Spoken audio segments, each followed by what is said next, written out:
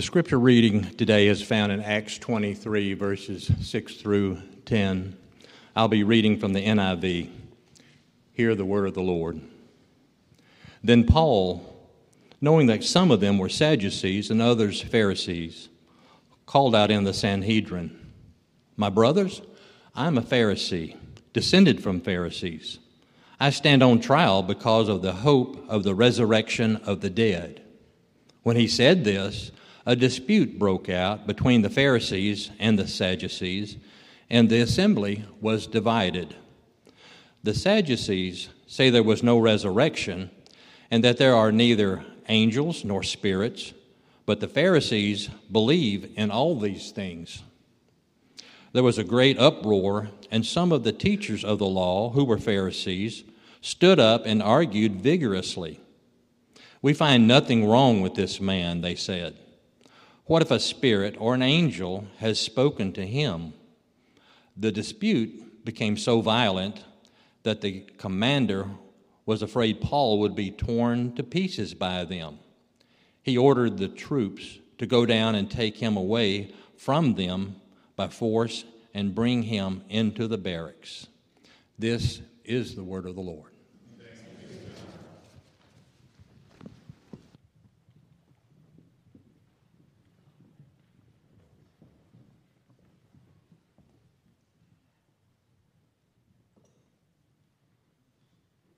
Morning.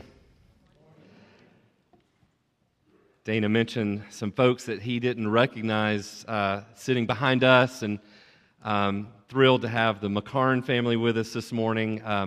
Coach Phil coached the basketball team that our boys played on this season. We finished up a tournament this weekend, and they surprised us this morning by coming and to worship with us. So we're so glad y'all are here. Thank you so much for coming and blessing us with your presence.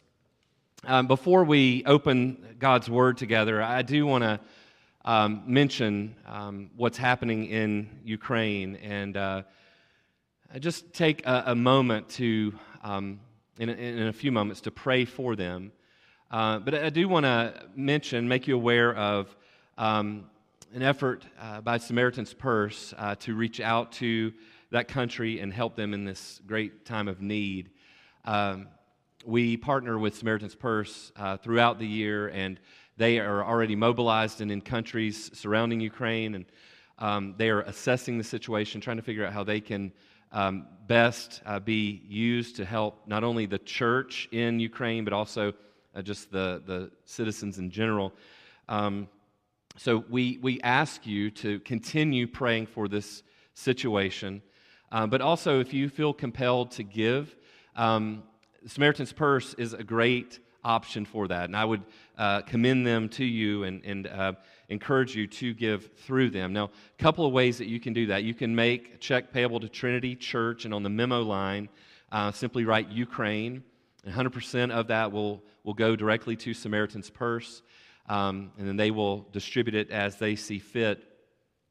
You can go online to our website and make a contribution, and just in the notes put Ukraine, or you can go directly to Samaritan's Purse website and donate there. I was looking at their website last night and saw how they were in the process, as all the tension was bubbling up and coming to a head. They were in the process of distributing 600,000 Operation Christmas Child boxes in Ukraine. I'm not sure how far into that process they got, but it's very likely that there are children in Ukraine this morning with shoeboxes in their possession that have clearly articulated the gospel of Jesus Christ to them and their families. And if that's the case, praise God, right? Because who knows, maybe some of the boxes that we made possible here at Trinity Church are in Ukraine. And if that's the case, to God be the glory. But either way, there are a number. 600,000 is a hefty number. A number of boxes of hope that are targeted for that place. So that's one prayer that I think we could ask the Lord this morning, is that He would use those boxes to share the gospel in that country. Certainly, there are many other prayers that we can lift up for them, and we're going to do some of those right now. So let's pray. Father, we do come this morning with heavy hearts for the people in Ukraine. Father, I don't pretend to understand border disputes and feuds over land, but what is clear is that this is an unprovoked war, and that there are men and women and boys and girls who are in harm's way, and some have even perished because of a man who is bent on his wickedness. So I want to lift up right now Vladimir Putin to you, Father, and I pray for that man's soul. I pray that you would convict him of his wickedness, of his sin, and that, Father, he would repent of his sin and turn to Christ for salvation. I pray that you would move his hand, Father, from the assaults that he is waging on Ukraine. Father, we pray for those in country who right now at this moment are despairing. Maybe they have lost everything they own. Some have no doubt lost family members, and we want to lift them up, Father, and pray that you would minister to them.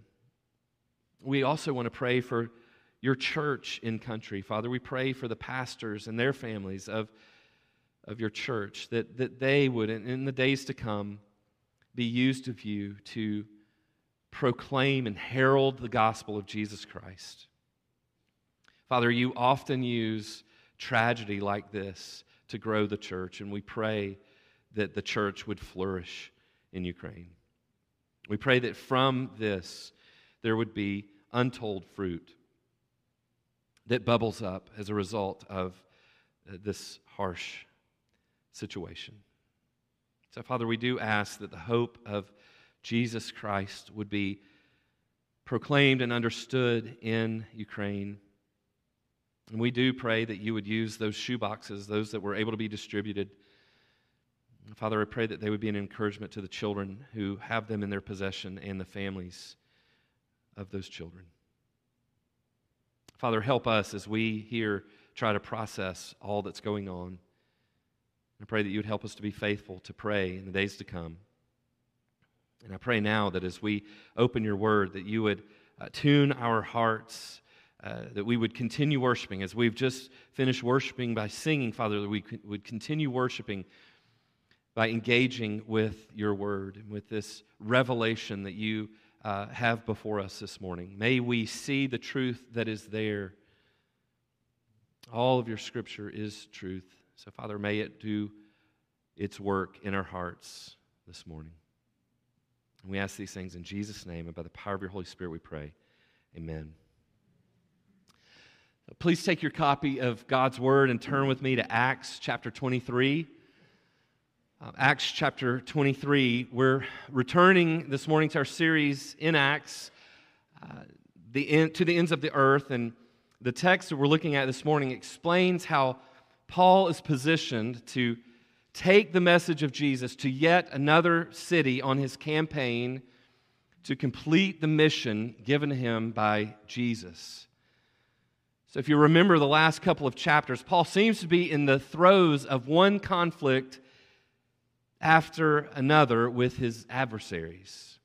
It looks at times as though Paul's life is on the line. And in reading the text, there are times where we're left wondering if Paul will survive. Paul seems to be battling with those around him. But those skirmishes are not the only war that Paul is involved in. As he mentions in Ephesians 6, our struggle is not against flesh and blood, but against the rulers, against the authorities, against the powers of this dark world, and against the spiritual forces of evil in the heavenly realms. In Acts 23, Luke shows us how Paul was uniquely outfitted to fight his battles. He was battle ready. That's been a theme of ours on the basketball team all season, and it's fitting that the McCarns are here this morning when I would use that in this sermon. Paul was battle ready and equipped to survive. Three main themes permeate our passage today, and I believe they show us how Paul battled his enemies, both seen and unseen. So what are they? The human conscience, the hope of the resurrection of the dead, and the assurance that comes as a result of trusting in God's sovereignty. So friends, if we want to battle well like Paul, we must first consider the priority of the Christian's conscience. So this is our first point, the priority of the Christian's conscience. If you were to parachute into the action of Acts 23 and not know what had immediately preceded the events that you were watching unfold, you would wonder what in the world has made everyone so mad at Paul. I mean, it's crazy what is happening around him. As a quick review of the last few chapters and to set the stage for the action that we're seeing here in Acts 23, let's remember that since Paul has returned to Jerusalem, things have been challenging to say the least. In chapter 21, Paul had been kicked out of the temple and beaten by the Jews. He'd been rescued by the Roman soldiers who arrested him and took him back to the barracks. He was given permission to speak from the steps of the barracks and ended up inciting his hearers in chapter 22. He was taken into the barracks where the tribune, Claudius Lysias, called for Paul to be examined by flogging. He wanted to figure out what was going on. He wanted to get to the bottom of this. But Paul revealed that he was a Roman citizen. And so Lysias ordered the Sanhedrin to meet, again, so that we could figure out what in the world is happening here. Claudius Lysias wanted to get to the bottom of this issue. And that's where we pick up today. The Sanhedrin has been assembled, and Claudius Lysias escorts Paul to the trial so that he could see firsthand what all this disturbance had been about. So look at verse 1 with me of Acts chapter 23. Paul looked straight at the Sanhedrin and said, "My brothers, I have fulfilled my duty to God in all good conscience to this day." The first thing Paul says to the Sanhedrin, with the Roman tribune looking on, is that he has fulfilled his duty to God in all good conscience. Or the state of Paul's conscience was significant enough to him that he thought that that should be the first thing he mentioned in this important trial before the Sanhedrin, with the Roman tribune looking on. I want to ask you to put yourself in Paul's shoes. If you were fighting for survival, would your first thought be to use your conscience as the grounds for why you should be freed? Right? I have a clean conscience, I assure you. Now, can I be escorted to the door? We will consider what Luke is pointing us to with Paul and his conscience. But before we do that, I first want to mention a book to you that I would commend on this topic of conscience. In their book, Conscience, What It Is, How to Train It, and Loving Those Who Differ, Andy Naselli and J.D. Crowley do a masterful job of assessing what the Bible has to say about the conscience. Paul's mention of his good conscience might come across to us like an insignificant detail, but I would argue that this topic, the topic of the Christian's conscience, is among the most important issues in the church that we spend the least amount of time thinking about. So what is the conscience? How would you define it? Naselli and Crowley define the conscience as your consciousness of what you believe is right and wrong. Your consciousness of what you believe is right and wrong. And that's a very simplistic definition. They go on to note this awareness of what we believe is right and wrong. It produces different results for people based on different moral standards. And they also show how one's conscience can change, and that Conscience functions as a guide, a monitor, a witness, and a judge. So why is conscience important? Because a person can only be as strong as their conscience is in accordance with God's ideal. And I'd say furthermore, a nation can only be as strong as the collective consciences of the people who live there. Paul says in Romans chapter 1, verses 29 to 32, speaking of a group of people who have rejected God and His expectations of mankind. Listen to what he says. They were filled with all manner of unrighteousness, evil, covetousness, malice. They are full of envy, murder, strife, deceit, maliciousness. They're gossips, slanderers, haters of God, insolent, haughty, boastful, inventors of evil, disobedient to parents, foolish, faithless, heartless, ruthless. Listen carefully to what he says next. Though they know God's righteous decree that those who practice such things deserve to die, they not only do them, but give approval to those who practice them. Paul's letter to the Romans was written nearly 2,000 years ago, and it sounds like it could have been penned yesterday. This is not just a modern-day problem for America or ancient Rome. And one of the saddest verses in all of Scripture was written over 1,000 years before Paul wrote those words that we just heard from Romans. And the very last verse in the book of Judges says this: in those days, Israel had no king. Everyone did as they saw fit.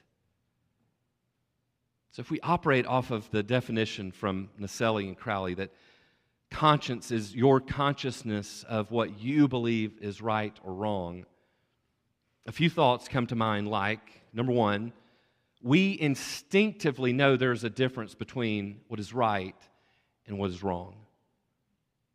Number two, we each determine what we believe is right and what is wrong. And number three, our understanding of right and wrong may or may not be in line with God's decree of what is right and what is wrong. So with these things in mind, let's look back at our text. Paul announces to the Sanhedrin, "My brothers, I have fulfilled my duty to God in all good conscience to this day." And we might wonder, how can Paul say that he has fulfilled his duty to God in all good conscience, knowing what we know of Paul and his life before Christ? How is it that Paul could say he was doing right when in other places like 1 Timothy 1:15, he would admit that he was the foremost of sinners?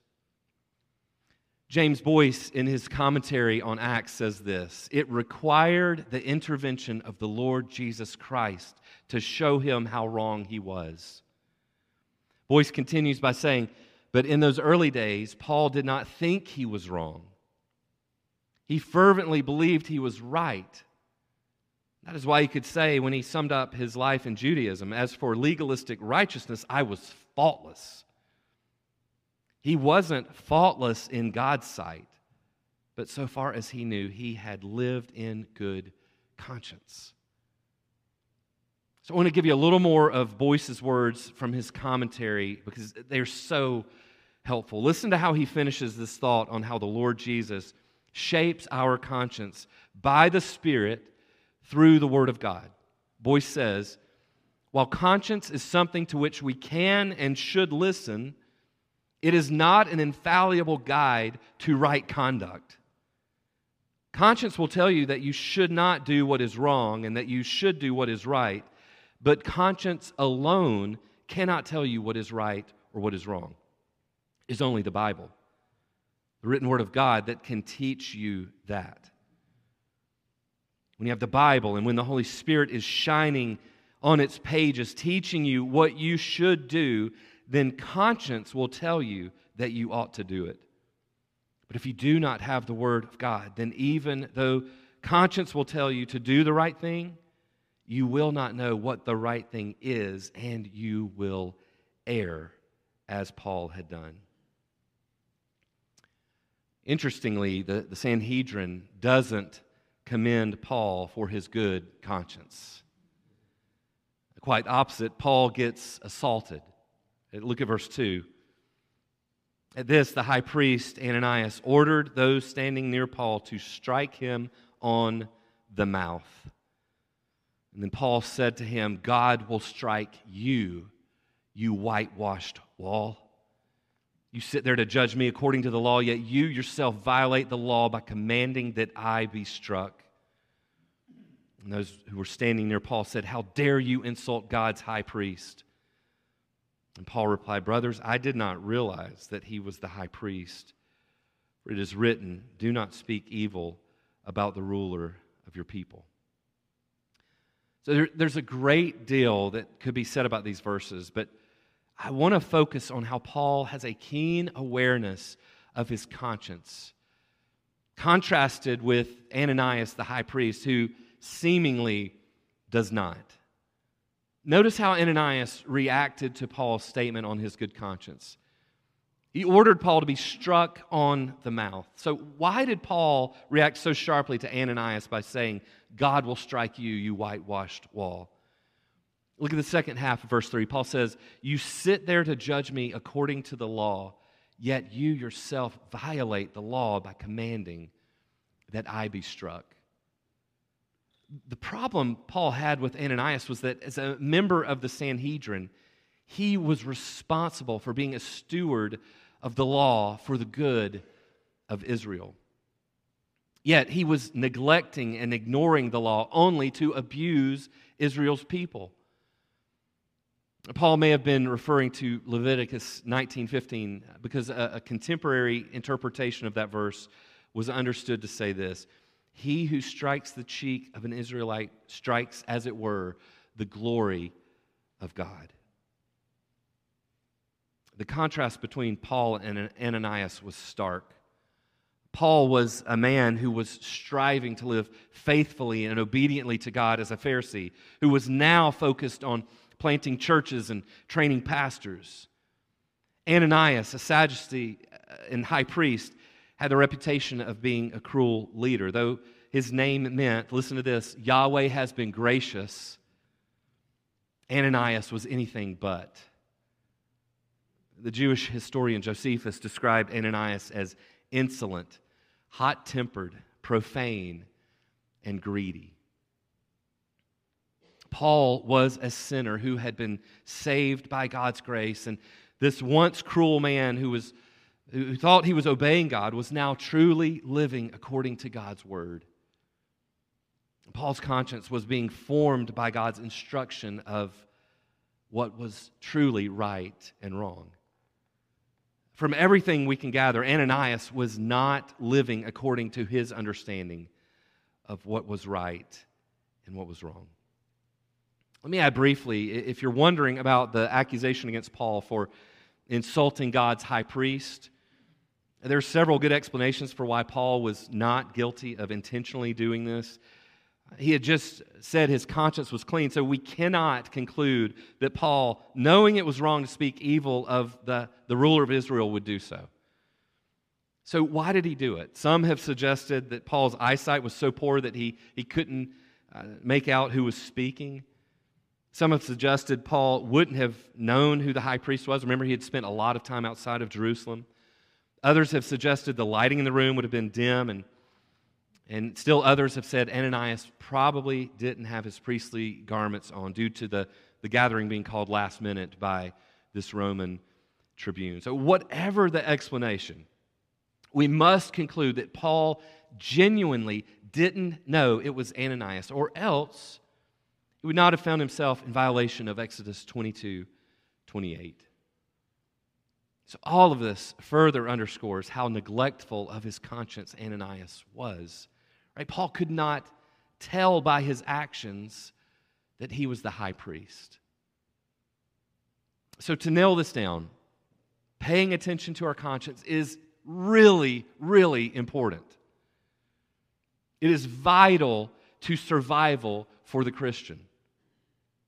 Not only does it govern how you will live as a citizen in your country, it shows how you are living as a citizen of God's kingdom. And Paul linked his conscience to his duty to God. And we know from Paul's testimony that he was not only a dutiful citizen of Israel, he was a dutiful citizen of the kingdom of God. So, friends, is your conscience in line with what God says is right and wrong? A good or a clean conscience is one that is trained and tuned to living by what God has said is right and what He has said is wrong. Paying attention to our conscience must be a priority if we want to win spiritual battles. So I mentioned earlier that we here at Trinity want to pay more attention to our consciences. We believe training our consciences not only helps us to be good citizens, it helps us to be more loving church members. If you've been through Membership Matters, you've heard us teach on what some call theological triage. We all have theological beliefs and convictions that we hold near and dear to our hearts. And these beliefs and convictions, they are important to us, as they should be. Theological triage, it helps us to sort out these beliefs and convictions by helping us to order them rightly so that we can hold our convictions while at the same time loving our neighbor here. I could say more about this, but we have to move on. If you're interested in that book, Conscience, I can tell you how to get it. Or if you want to talk more about theological triage, if you want one of our handouts that we've prepared, I would love to share that with you after the service or later in the week. Just reach out to me. If a trained conscience is high on the priority list of weapons of spiritual warfare, what we'll see next in verses 6 to 10 is just as important. The second thing we'll see in Acts 23 is the centrality of the hope of the resurrection of the dead. That's the second point this morning, the centrality of the hope of the resurrection of the dead. Look at verse 6. Then Paul, knowing that some of them were Sadducees and others Pharisees, called out to the Sanhedrin, "My brothers, I am a Pharisee, descended from Pharisees." Listen to what he says. "I stand on trial because of the hope of the resurrection of the dead." When he said this, a dispute broke out between the Pharisees and the Sadducees, and the assembly was divided. Verse 8, a little editorial note here. The Sadducees say that there is no resurrection and that there are neither angels nor spirits, but the Pharisees believe all these things. Verse 9, there was a great uproar, and some of the teachers of the law who were Pharisees stood up and argued vigorously. "We find nothing wrong with this man," they said. "What if a spirit or an angel has spoken to him?" And the dispute became so violent that the commander was afraid Paul would be torn to pieces by them. He ordered the troops to go down and take him away from them by force and bring him into the barracks. So I want to make a quick observation here and then get to the heart of the matter. It seems pretty obvious that Paul made a strategic move here to excite, to put it lightly, and to use to his advantage the theological differences between the Pharisees and Sadducees. Paul must have had a pretty good idea that this statement that he made about standing trial because of the resurrection would be like setting off a bomb between the two groups. However, the fact that Paul may have been strategic in placing this theological bomb between the Pharisees and the Sadducees doesn't change the fact that Paul's statement is true. Right? There's no harm in being strategic.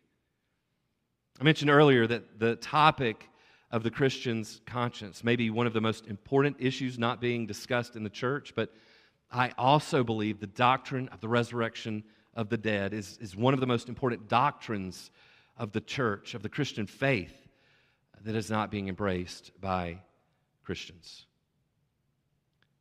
The resurrection changes everything. Think about how it changed the way Jesus' family viewed him. Our Tuesday morning men's Bible study is currently working through Jude, and a couple of weeks ago, in preparing for the first installment, I was just struck by the opening of Jude's letter, by the very first few words of verse 1. He says, "Jude, a servant of Jesus Christ." What's so significant about that? Do you remember how Jesus' family members saw him in Mark chapter 3? In verse 21, we read this: when his family heard about this, they went to take charge of him. Some translations say they went to seize him. For they said, he is out of his mind. You ever felt that way about one of your family members? Jude is half-brother of Jesus. Jude, there was a time in Jude's life where he thought Jesus, the Lord of the universe, was crazy. Jesus' family moved from thinking he was out of his mind to believing that he was Lord and King. Literally, some of Jesus' family went from thinking he was mad, not angry mad, but crazy mad, to believing he was Messiah. So what changed? It was Jesus' resurrection. Jesus' resurrection shifted not only the beliefs of those around him, it completely changed the trajectory of some of their lives. So Jesus' resurrection forced Jude and others to move from dismissing and disregarding Jesus to calling him Lord and calling themselves his servant. Some of the brothers of the Lord that called him crazy would trade in their fishing nets and carpentry tools for their roles as pastors and church leaders, giving their lives for the body of Christ. We can't underestimate the power of the doctrine of the resurrection. After all, it is the hope of the resurrection of the dead that all of Christianity hinges on. Isn't it interesting that Paul doesn't say he was on trial because he was a perceived troublemaker, because he was trying to plant churches, or ultimately because he was a follower of Jesus? He has identified the hope of the resurrection of the dead as the one thing that aggravates the powers of darkness to the point Jerusalem is in an uproar over the man who God would use to take the good news of Jesus all the way to Rome. Friends, how important is the doctrine of the resurrection of the dead to you? Do you see it as some stuffy theological point that doesn't impact your life? Or, like Paul, do you see it as the one thing, that one of the most important things about your life in Christ? In his magnum opus on the resurrection, Paul in 1 Corinthians 15 says this, beginning in verse 16. For if the dead are not raised, in other words, if there's no resurrection of the dead, then Christ has not been raised either. And if Christ has not been raised, your faith is futile. You are still in your sins. Then those also who have fallen asleep in Christ are lost. Such hopelessness. Verse 19, if only for this life we have hope in Christ, we are of all people most to be pitied. I believe, like Paul, it is the hope of the resurrection of the dead that arms us for battle in this life. It is the hope of the resurrection of the dead that equips us to take on the challenges and uncertainties of this life, knowing that the end of this life is not the end. One of my favorite passages from the book of Job is found in verses 25 to 27. It's in chapter 19. Many of you are familiar with verse 25. There's even been a song or two written about it. I know that my Redeemer lives, right? And that in the end, he will stand on the earth. I wonder how familiar you are with verses 26 and 27. Listen to Job's hope of the resurrection of the dead. After he says, again, I know that my Redeemer lives and that in the end he will stand on the earth. Verse 26 and 27, listen. And after my skin has been destroyed. In other words, after I have laid in the tomb and all that remains are bones. After my skin has been destroyed, yet in my flesh I will see God. I myself will see him with my own eyes. I and not another. And Job ends that by saying, how my heart yearns within me. Job had such a healthy view of the doctrine of the resurrection that not only did he believe that his Redeemer would stand on the earth, his hope of the resurrection of the dead gave him the joyful certainty that he would be raised from the dead, and in his newly resurrected body, he would see the Messiah. Friends, this is awesome news. The gospel of Jesus Christ tells us we do not need to fear death. I know many of you have experienced the death of loved ones. As recently as this past week, some of you have said goodbye, or I know some of you are expecting to have to do so very soon. But friends, in Christ, the goodbye is only temporary. I referenced 1 Corinthians 15 earlier, and I remarked that it was hopeless, right? I stopped short of one of the most exciting verses in all of Scripture. Paul says in 1 Corinthians 15:20, but Christ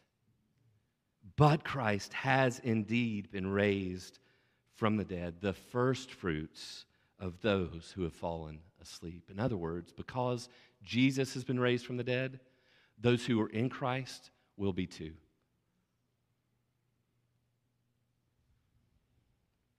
The hope of the resurrection of the dead will no longer one day be just a hope, because it will be realized. All who are in Christ have so much to look forward to. And this hope of the resurrection of the dead points us beyond our present trials and tribulations. The hope of the resurrection of the dead is central to the Christian life. So a good or clean conscience according to God's standards of right and wrong, and the hope of the resurrection of the dead. These are two essential weapons for the Christian engaged in spiritual warfare. We see one more weapon Paul has in his arsenal, and it's this: the assurance of God's sovereignty. The assurance of God's sovereignty. And this point is found in verses 11 through 35. Look at verse 11. The following night, the Lord stood near Paul and said, "Take courage. As you have testified about me in Jerusalem, so you must also testify in Rome." Verse 12, the next morning, some Jews formed a conspiracy and bound themselves with an oath not to eat or drink until they had killed Paul. More than 40 men were involved in this plot. They went to the chief priests and the elders and said, "We have taken a solemn oath not to eat anything until we have killed Paul. Now then, you and the Sanhedrin petition the commander to bring him before you on the pretext of wanting more accurate information about this case. We are ready to kill him before he gets here." Paul simply cannot catch a break.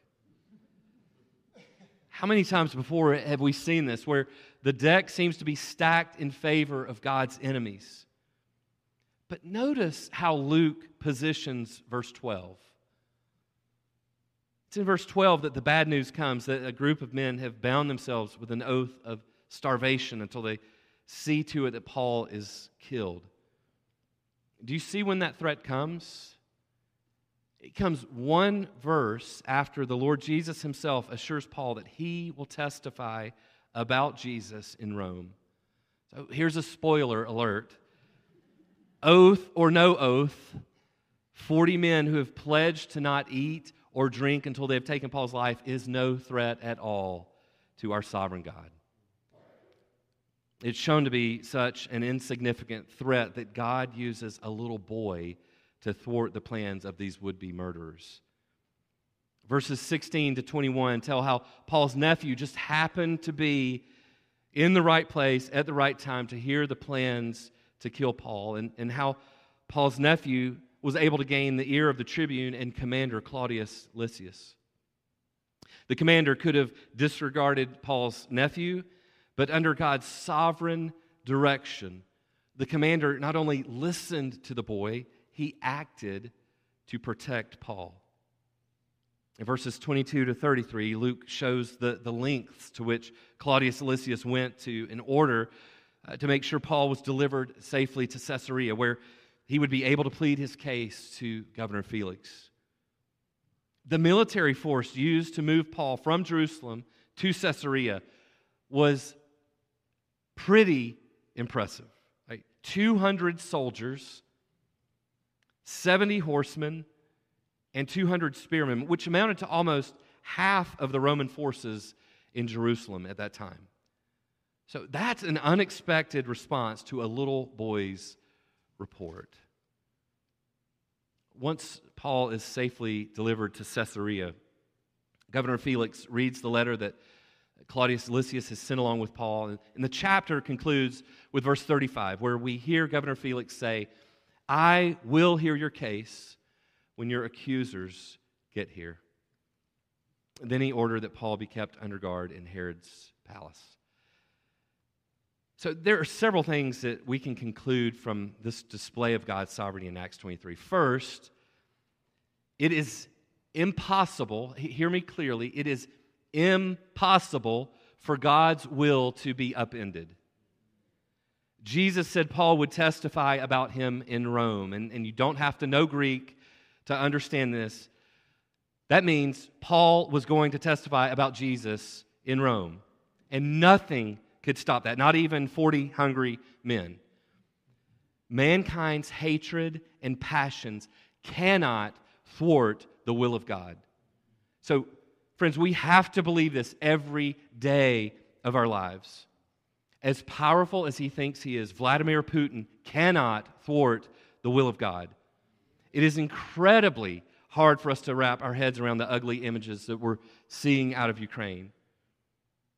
But Putin is not sovereign. He is limited to do only what God will allow. We can't possibly know how God is using what's happening in Ukraine for His glory and the good of those who love Him, but we must trust that God is at work.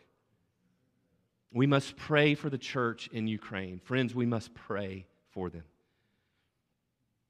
That God would use His people there to spread the gospel in these trying times.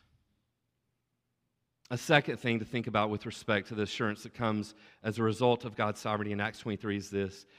God used what appeared to be a threat to His sovereignty, don't miss this, as the very thing that would facilitate the fulfillment of His promise. It was the plot to kill Paul that motivated Claudius Lysias to move Paul to Caesarea under heavy guard, which was one city closer to Paul being moved to Rome, where he would testify about Jesus before Caesar. So there are many other things that could be said about the assurance that comes from God's sovereignty, but the last one I'll mention here is this. Though we don't know what tomorrow holds, for those who are in Christ, we know we are secure in the Lord. It was everything I had in me not to say, though we don't know what holds tomorrow, we know who holds tomorrow, that I didn't go there.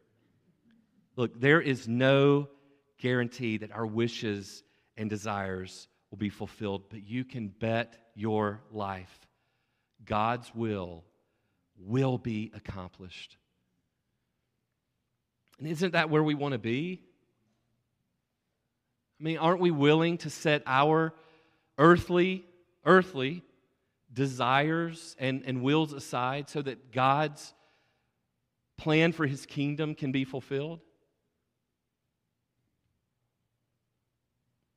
If you wonder what happened to the 40 men who took an oath to starve until they had killed Paul, well, they are very, very hungry.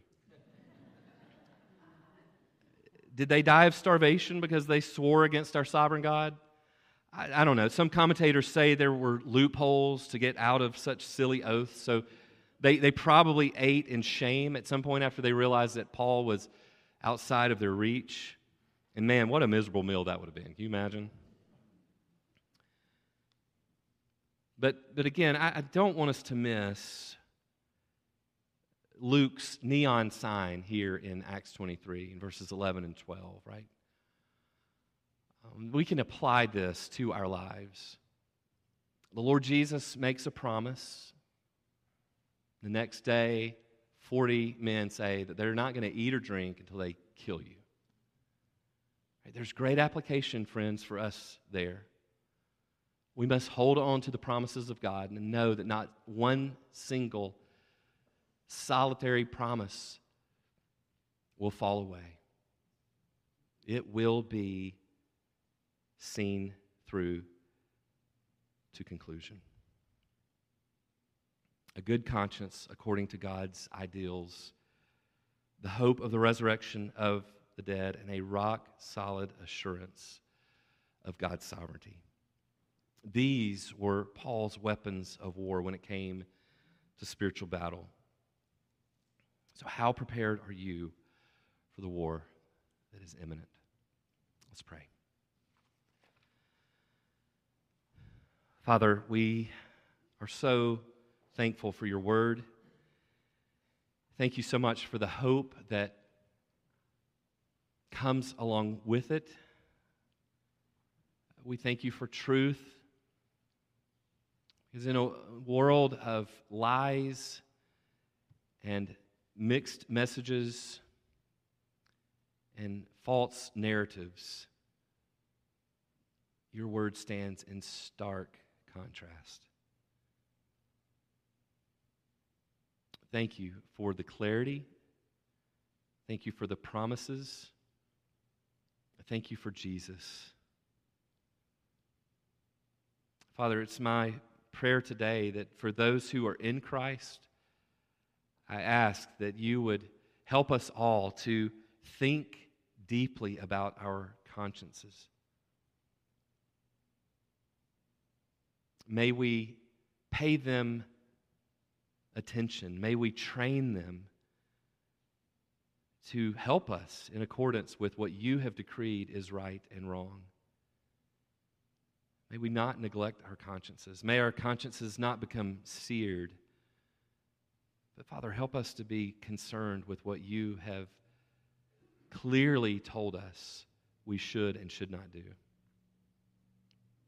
Father, I pray that you would help those of us who are in Christ to see as our foundation in Christ the importance of this doctrine of the hope of the resurrection of the dead.